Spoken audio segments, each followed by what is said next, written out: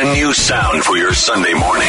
The only one who could ever teach me. Introducing the Reverend A.R. Bernard of the Christian Cultural Center. Was the son of a preacher man. And Rabbi Joseph Potasnik of Religion on the Line. The only one who could ever teach me. Now on 77 WABC, the Rev and The Rabbi, where faith matters. Good morning. I'm Rabbi Joseph Potasnik. And I'm Reverend A.R. Bernard. Reverend, always good to be with you. I know it's a blessed weekend when I can look forward to saying I'm going to be with the Rev on Sunday morning. So thank you so much. Thank you. I appreciate that. So it's a difficult time in many ways, but I look at what's happening in Riverdale. I was talking to some of the residents of Riverdale, people who are worshipers at synagogues that have been attacked, hate attacks on a number of congregations. And you think to yourself, I mean, how sick is it? How much hatred must consume you that you find it, acceptable to go and to destroy part of a synagogue, to hurl rocks through the windows? I don't understand that. I always try to fathom hate, but there's no logic to it sometimes. And it's just, NYPD, I know, is working assiduously to try to find the person. They have some kind of picture. The person is masked, so I know it makes it more difficult.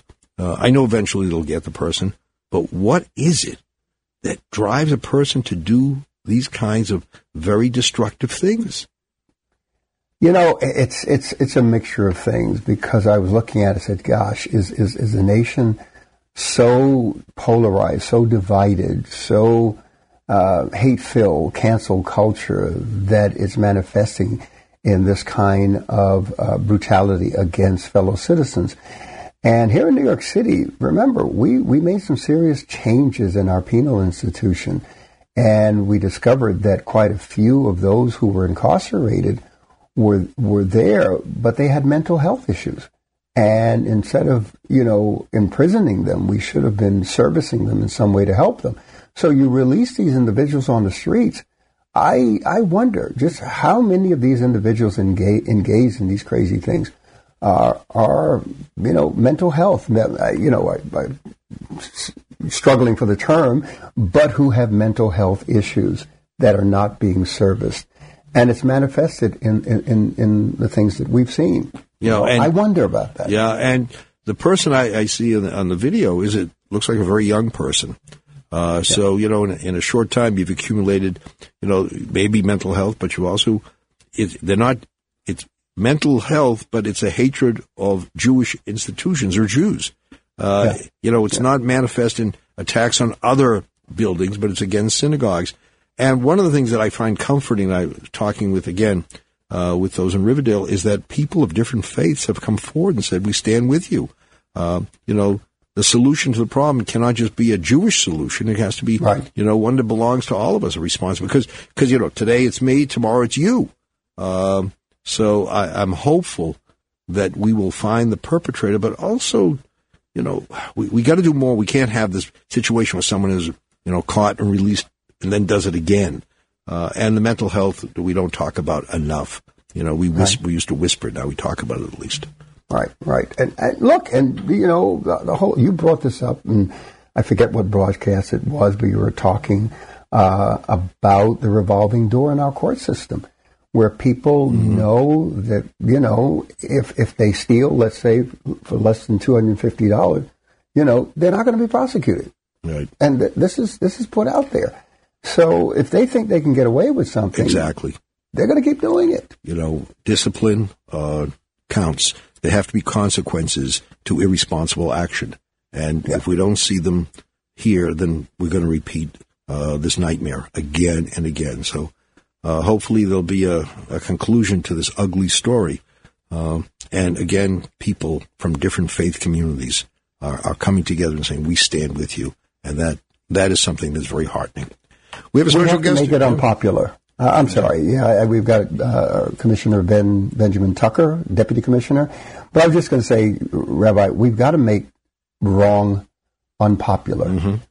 Yeah, good point. And when we make it unpopular, people will back off, and they'll try to have some decorum and do the right thing. So that's what we've got to do. Okay? All right. We stand together on that.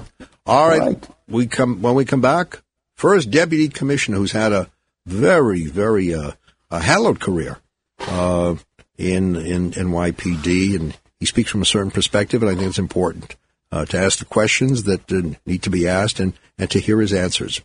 Stay tuned. Where faith matters. The Rev and the Rabbi, 77 WABC. Welcome back. I'm Rabbi Joseph Potasnik. And I'm Reverend A.R. Bernard. Reverend, we have a guest today who we come to know and admire over a number of years. Began his career with NYPD 1969. He was mere 8 years old as a officer at NYPD. But I'm talking about First Deputy Commissioner Benjamin Tucker, who wrote an outstanding piece in the Daily News last Sunday. And I read it, and I said, there's hope for the future when you have people like Ben Tucker who can look back and look ahead at the same time. So, Commissioner, thanks so much for being with us. No, thank you, Rabbi. It's a pleasure to be with you again. Listen, it's always cool to come on with the Rev and the Rabbi. Well, we both claim you as ours. So absolutely. Thank you. He said the right word. He said cool. It's always cool. The Rev and the Rabbi are cool. Yeah. Okay. Yes, indeed. I want my grandkids to hear that. Yeah, indeed. I tell it like it is. They can hear it. Whether they believe it is another story, but they can hear it. Well, yeah. Yeah. So where do we start? I mean, 1969, police trainee, until now. I'm curious to know, and I don't know if, Rabbi, you want to jump into this right away, but I'm curious to know what has changed in the New York Police Department since the late 1960s when you were there as a trainee. Yeah, just in two sentences, yeah. Yeah, that's all. Cover 40 years in two sentences, yeah. That's it. Well, yeah, it's, I guess the short answer would be it's 180 degrees from what it was. And in so many ways. And, first of all, it was the 60s. And right. Just, at the end of the 60s, we had just about landed a man on the moon. And but we were coming out of a decade, as you both know, which was tumultuous in so many ways. And, from civil rights challenges to protests to the assassination of President Kennedy and Dr. King. And riots in the street, protests in the streets, the Bay of Pigs, revolution with respect to women's rights, civil rights, voters' rights, and so forth. But also strife as a result of some of the racial tensions that existed for so long and persisted very much at that time, and indeed. The country, you both remember the Kerner Commission and the Safe Streets Act, and all of which were triggered by the conditions that I just referenced across the nation. And so in many ways, that was, when I think back, comparing where we are today with where we were then, this is probably, it's been about 45 years or 50 years or more since we to get here where we are right now. I grew up, those were my teenage years and for the most part. So I experienced all of that and more during those times. And in some ways things are very different, and in many ways not much has changed when you consider what we've all been through in the last year, and that's pretty sad. But on another in another realm vein, there have been significant changes in just, I think, in policing, which is not always obvious necessarily as we think about where we are and some of the challenges we still face. But I think that the profession has advanced significantly over these past decades in many ways, and we can talk about that. But just in terms of the use of technology, in terms of having to adapt and pivot to deal with all the way in which we fight crime. The fact that cyber crime exists now, and the fact that we have the dark web, the fact that so much of our crime is not limited and confined to the streets of our cities and countries and towns, but rather very much global in nature. And you have organized crime organizations working with each other, from trafficking and narcotics and so forth, and working together to fill their coffers. So those are challenges. But the other things that have changed for the good also have to do with the fact that the communication between, for the communication within the police and law enforcement community has improved, I think, tremendously. We have 5 national police groups, and the IACP and PERF, Police Executive Research Forum, and Police Foundation, and the National Organization of Black Law Enforcement Executives, and the Sheriff's Association. And so those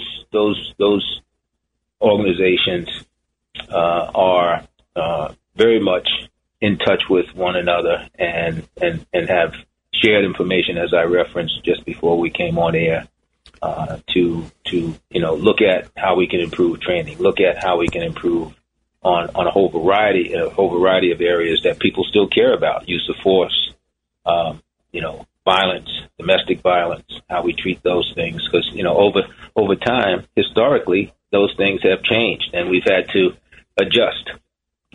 And sometimes, and that's been, I think, helped us grow in many ways. Mm-hmm. Right.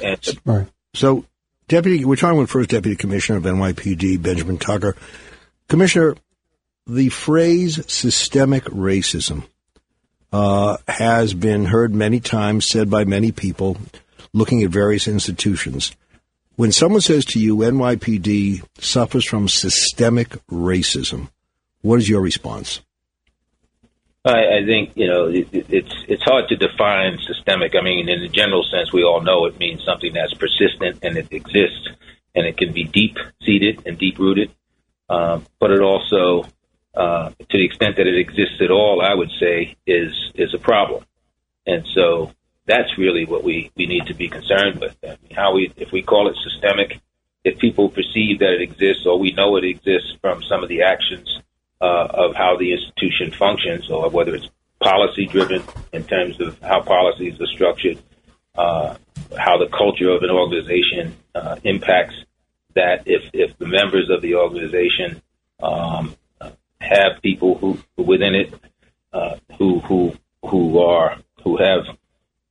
have or any type of bias, whether it's racial or whether it's gender-based or any other bias, that's a problem, because policing, the very nature of policing is really, in many ways, not unlike medicine, to do no harm, to really be to work with communities and be equitable and just and pay attention to the rule of law and so forth. So,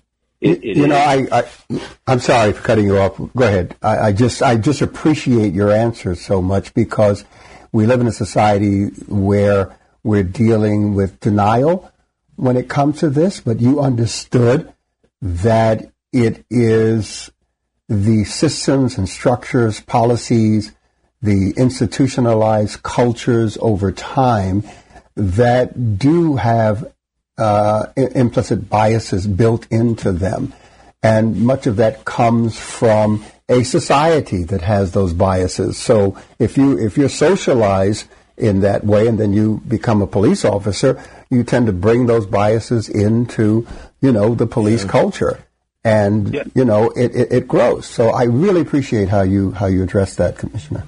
Yeah, I mean, I think, the first step in addressing, these kinds of ills, particularly in law enforcement. And by the way, it is multi-institutional. Mm-hmm. It is not unique to law enforcement, which is, I think, underscores your point in many ways, is because it has to do with how people are brought up, their upbringing has to do with their experiences, and the nature of even, as basic as our family lives, where how we are raised, and what matters in terms of how you are taught from whoever is raising you as a youngster, and what they tell you about how treating people the way you'd like to be treated, and that people are the fact that we look different from one another and speak perhaps differently than one another, or our skin is lighter or darker, or we have a particular reference to religion and how we worship, all of those things. The extent that you hear language in your home as you grow up that uses pejorative descriptions of other people and such, all of those things are what shapes us. And I always say, I have pictures on my wall in my office, and plaques and all of that. But my favorite wall is the wall with kids and drawings that children have given me. And what I like about it is the fact that children, they don't judge. If you watch little kids, if you take kids to a playground and they see one another, and they might even see that someone is different than they are, they might even ask you, or reference it. But the truth is, they don't judge. They say, even as they identify or say or just acknowledge that they're different, the next thing is, okay, let's play. It is. Yeah. There is an innocence that we tend to corrupt them, I think. Adults. And so, and sometimes it's subtle, and just you're not paying attention to what you say in your home and in presence of youngsters. But I think it underscores and points up the fact that really adults have an obligation to. Those are real questions. Yeah, those are real questions, because when we think of systemic racism, and Rabbi, you raise a good question with this, we have to look at promotion systems. Is one group promoted at a greater rate than another group? The judicial system within the police department, is one group held to a different standard than another group? And usually we're talking about white versus black, inclusion, racial inclusion at every level, accountability. All of those things come into play when you think of systemic racism. And again, these institutional cultures develop over time. Dismantling them takes time as well. I would just add to that, Rev, Commissioner. It says that all of us have a responsibility to look within our own respective enclaves, our own institutions. It's easy to point the finger at someone else and say, you're guilty of this, without looking at who you are, without looking at what your institution does. So it's important that we correct injustices, inequities, but it's also important that we look within and make sure that we come with clean hands too, if we're going to start pointing fingers all over the place. Yeah, well, absolutely. I mean, I think, and that should be the general rule, right? That should be the way we the lens through which we see it, and also should be the way we interact with one another. But we all know that just doesn't always work. But it's especially important in organizations and institutions generally. But I think from my experience, and certainly in policing, it is critically important that the organization and the leadership in the organization and the training and the recruitment efforts, so from the beginning to identifying the people who you hire and right straight through to how you conduct business as people come into your department, and what is it that you hear? What are the values of the agency, and how do you communicate those, and how often do you repeat those, and how do you inculcate those values into every aspect of how you do business is really, really critical.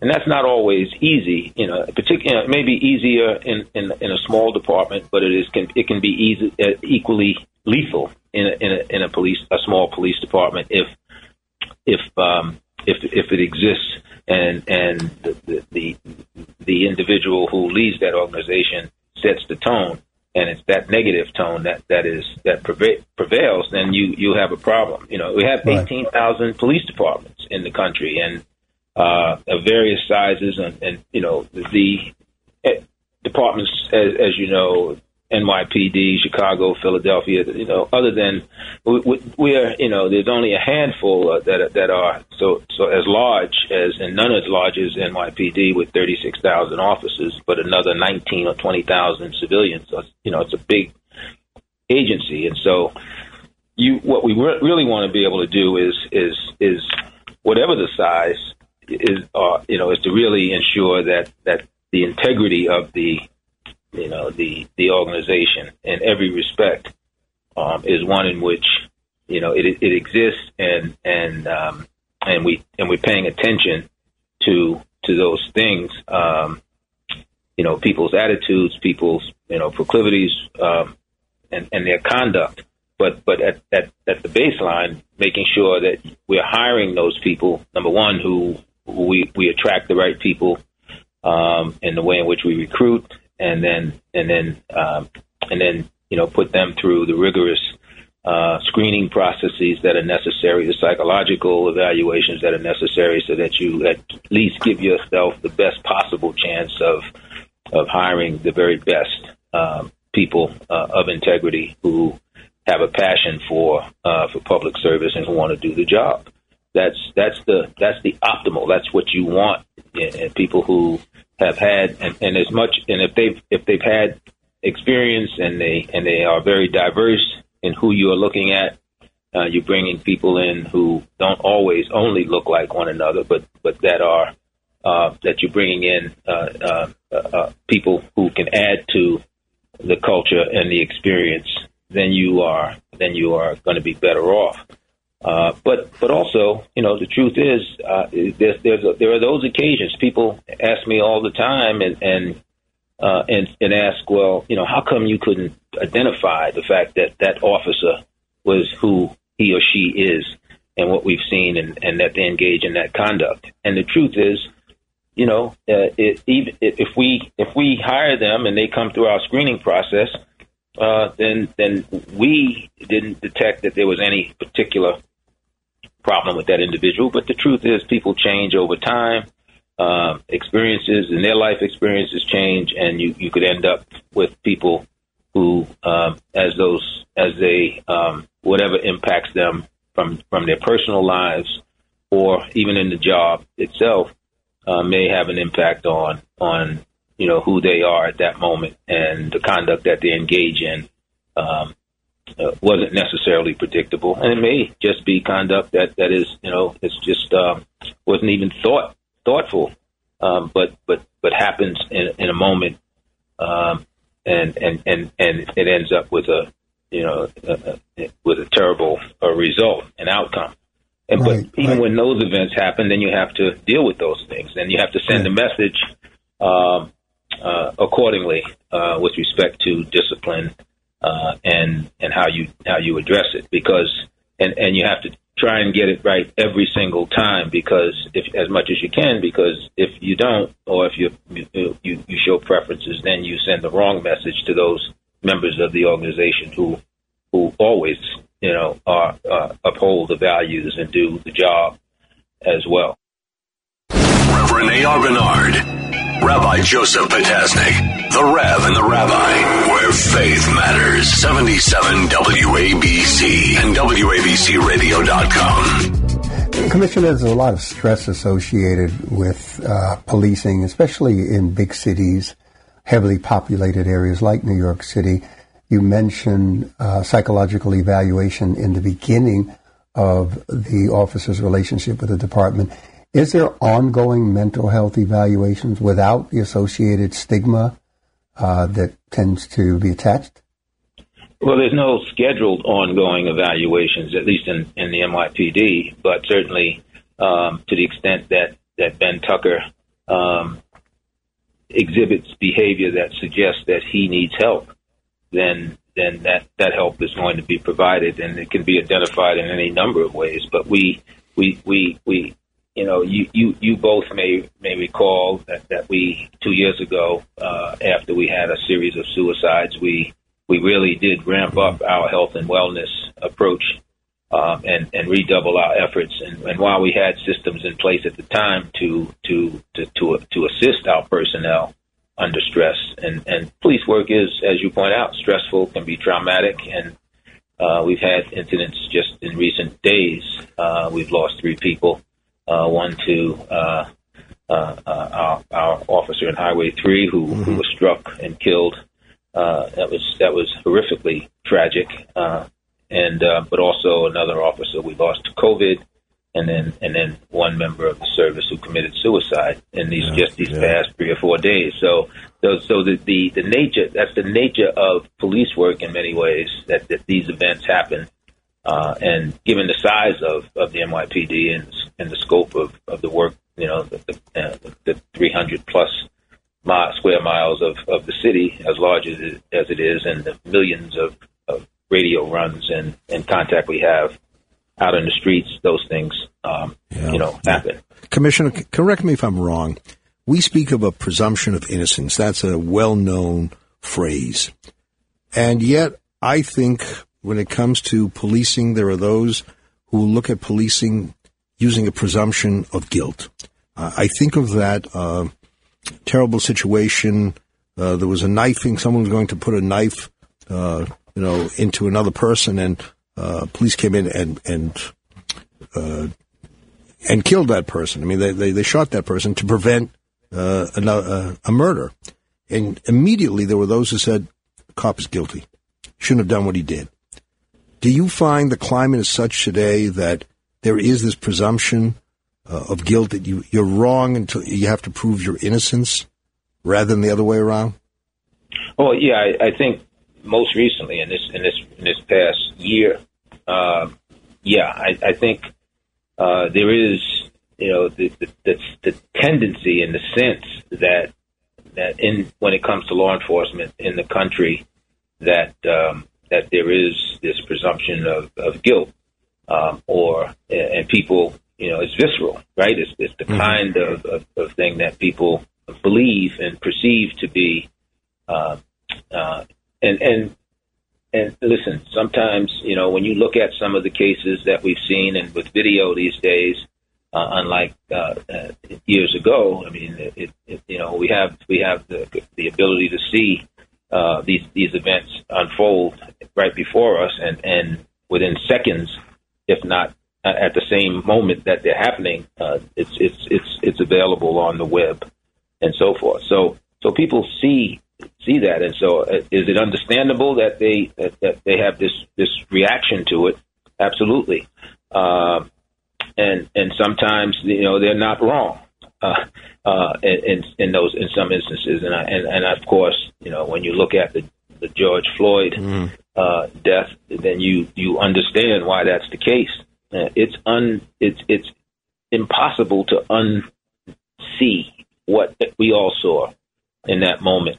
And so, I think we have to acknowledge that sometimes, on occasion, that is the case, but it's not always. While video has been very helpful, I think in bringing to light events that would otherwise not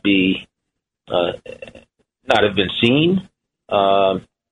It is, it's important. And we recognize that. We in policing recognize it. We recognized it here in New York City when Commissioner Bratton was here, and we agreed that we believe in the efficacy of body-worn cameras, for example, because we knew that would add, some more transparency to what we were trying to accomplish here in the city. And now we have 25,000 or so members of the service wearing body-worn cameras, and you see a lot. And but even with those cameras, you don't always see everything, and video can be tricky because if you don't show the entire event that occurred, if it's on camera, you can't. You have to, in order to understand what actually happened, you have to see everything, and we've had those instances. I think you both know. Yeah. over time where that happens. But I will also say, and that's unfortunate, but that's just the nature of the video. But at the same time, video also, when it comes to a certain event, and I think more often than not, we learn a lot and we see a lot and we can make corrections. Something that we focus on the training and tactics and so forth that we see didn't go well, or could have been, if they were poorly executed, could have resulted in injuries to either the officers or to the individuals, citizens on the streets and so forth. But yeah. Does that translate, Commissioner, into almost a love-hate relationship between the police officer and the body cam, because it can either condemn the officer or exonerate the officer? What's the word on the ground? How do officers feel about this? No, I think officers, they prefer to wear the cameras because I think more often than not, you see what's going on. I mean, officers who, we train them well, they go out there, they do their job. We believe that cameras de-escalate, help without de-escalation. Car stops are one of the most dangerous things we do. Cameras, I think, help in that respect. Officers who wear cameras when they're stopping people in cars, first of all, they catch license plate numbers and they have the people on camera to the extent that they're bad people who want to do bad things. You at least have some ability to capture, hopefully enough that might lead to an arrest if an officer is injured or worse in those encounters. But also, I think most of the time it's about officers giving people, traffic stops on violations, traffic, driving and running through a light or some other violation that the officer witnesses and then stops the car. And so, the expectation is that the officer, what they're required to do is, tell you why they stopped you and tell you that they're recording you, that encounter is being recorded, and then whatever else they need to say, about requesting your license and registration, and so on and so forth. But when they have that conversation, it's a good thing because sometimes what you want to avoid is a situation where the officer just walks up, says license and registration, and the individual driver will say, not unreasonably so, well, what did I do? And that could go from there, could escalate. So I think that there's more of a benefit to the cameras than not, and I don't think officers necessarily dwell on it. I think when we first roll them out, it takes a bit of getting used to and using the cameras and having them on when they should be on and off when they should be off. I think early on, people would complain that the officer didn't have the camera on or turned the camera off, and they didn't really understand necessarily why that was the case. But I think over time, the officers, you have to give, we're human beings, right? So if you're rolling out some new technology, you give people a learning time to learn that technology, get used to that technology, and begin to use it in the way it's intended. Yeah. And that's exactly what has happened. Is it perfect? No, but for the most part, it does work.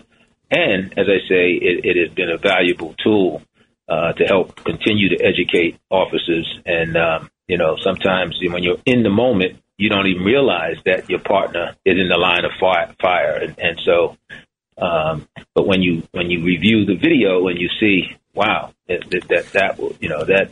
shot that you took, was only, feet away from your officer, your partner, and so tactics become an issue. So it's helpful in that regard, or citizens on the street in the way.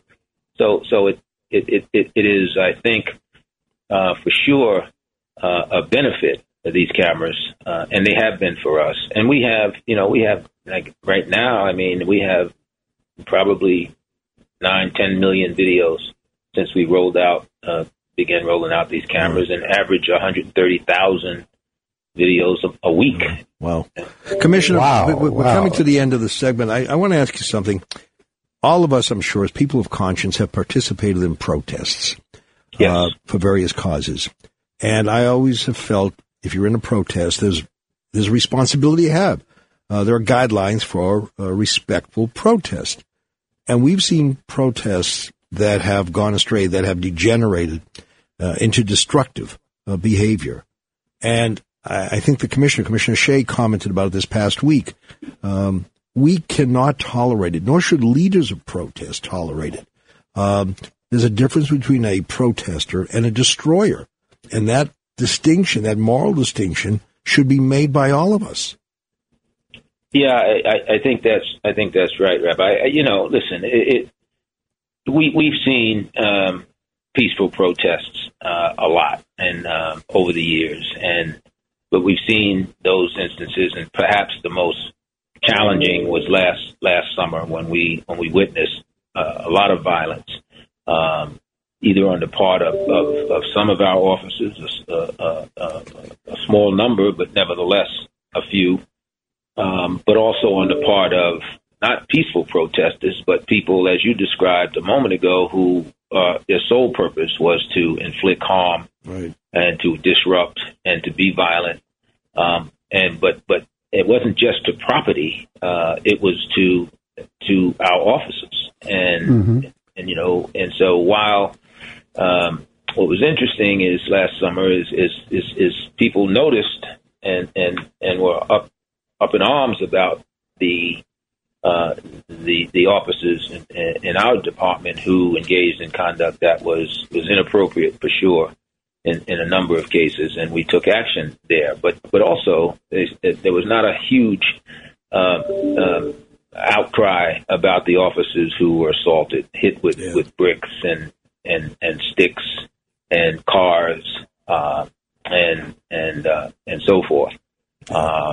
Who were policing the affair. So you could say that there's blame on both sides, but there is something to be said for conduct outside the realm of the protests, and that this has persisted, by the way, where conduct. We just had an officer the other day assaulted a detective, crime scene, just doing his job, writing a report and is attacked from behind and struck by individuals. And we've had, I could cite, any number of those things, but those things happen and they shouldn't.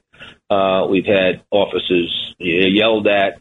A few weeks ago in a car, they stopped uptown in the 3-0 precinct, and they were waiting for a light, and a group of people, with megaphones, screaming and yelling and using vile language and placing toy pigs on the car and so forth. And the officers handled themselves extremely well, I thought, in that instance, because they didn't get out of the cars and they didn't approach anyone, and when it was safe for them to drive away without endangering anyone, they left. And so it's I think on the macro level, I think what we have to do is try and find a space where officers can do their jobs and they have an obligation and they know it to do the jobs. And do it within, do it constitutionally and so forth.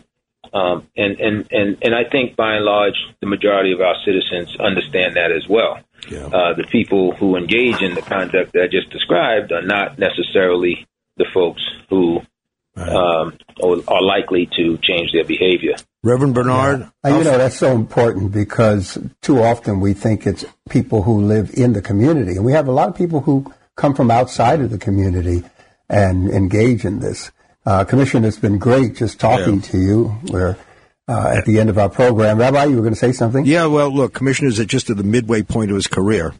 I think he's got a long way to go. We need him. I just want to say this. In Hebrew, the word for service to God is avodah. The word for service to human beings is avodah. Because you'd like to see your work, your profession as a calling.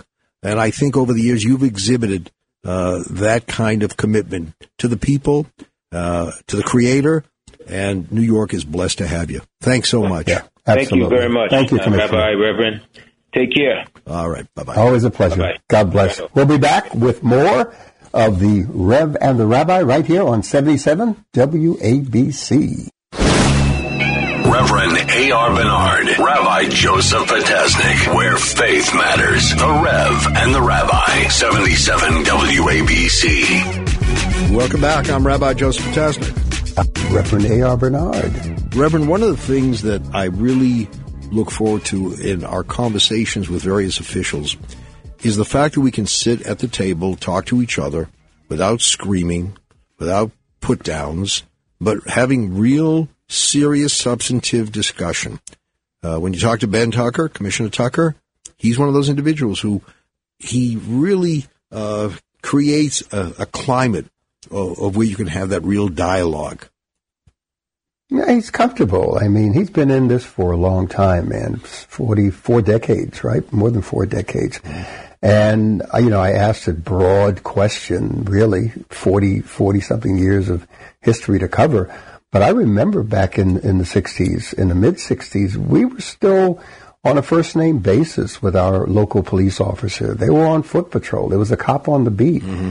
And as the riots intensified, the activism intensified, the protests, the Vietnam War, civil rights, the assassinations, the things that he mentioned, it changed. They pulled them off of the street, off of the beat, put them in the sector cars, and they began to patrol the neighborhoods from the sector cars. And that's when everything really changed. Yeah. One of the things I find, and we all experience this, our communities, our respective communities, they hold us sometimes to a very, very difficult standard. They expect something of us that they may not expect of others. And I've often wondered with a Ben Tucker that he's African American. And how does the African American community, not that it's monolithic, but what are the reactions he gets from the African American community? You're in obviously a better place to answer that. It's mixed. Yeah. It's the same as in the Jewish community. Yeah, no, I know it well. We're dealing with human nature. Yeah, we're dealing with human nature, whether it's black, white, Jewish, Christian, it doesn't matter. People want to either blame and project on the law enforcement officer as responsible for everything that goes wrong. And then there are those who are sympathetic and understand their role and appreciate their role. It's just that human nature. People are different. We didn't have the time, but I wanted to ask him the question, what does it mean to be black in the police department back in '69 as compared to now? A lot has changed in terms of the culture. The numbers of people of color who are law enforcement officers across the country, that has changed. Yeah. So the culture has changed, but it's taken a long time. And remember, policing in America started with a negative relationship between people of color and law enforcement, because it started with slavery and policing of slaves. So there's a long history that was negative. And to turn that around, that's, hundreds of years. Yeah, that's a tough deal. But I tell you, and the impact that has in terms of recruitment, the impact that has in terms of relations, because if you don't look at the other as an ally, if you see the other as an adversary, it's very difficult to have a relationship that is a positive one. And you always, you're ready to see the other as responsible for some of the ills. So it's challenging, and that's why we need the kind of gatherings of people coming together. Jefferson, if I could paraphrase Jefferson, he said, any mule can knock down a barn, but it takes a carpenter to build one. I mean, it's very easy, to be the critic, the constant critic, but you got to find a way to construct, and that's where I think we have a responsibility, but others as well, leaders of groups, who just shout, do nothing. I don't think they want to do anything. I think sometimes it's very comfortable, convenient for them to be. What you said is, I'm sorry for cutting you off, but what you said is just so important, because I've made it my business to sit at the table with as many groups that I may disagree with, or some of my constituency may disagree with. And it's not easy to navigate that without people saying, you're one of them, oh, you're one of them. Yeah. It's difficult. And I think that's one of the things that you and I and, the Cardinal and our relationships with the Choral Commission of Religious Leaders, that we do. We bring people together to have civil discourse. Yeah. If we don't, who will? I think people really want that. I know there are some who like the gladiatorial combat. They want to see people going at each other. Tell me what that does except destroys life and destroys the quality of life. So I want to stand with the builders, not with the destroyers. Yeah, sounds good. All right. Wow. Great show. I always enjoy being with you, and we look forward to being back next week. If God is willing, we are willing. I think he's willing. Well, you must have some inside information. I got to find your sources. Yeah. Gee, you didn't take that from us. Okay. All right. And thank you for tuning in to the Rev and the Rabbi this week and every week. We really appreciate all of you who follow us on social media and our podcasts as well. Thank you for appreciating what we try to do, what we bring to the table. Till next week, same place, same time, 77 WABC, right here. The Rev and the Rabbi. And the Rabbi.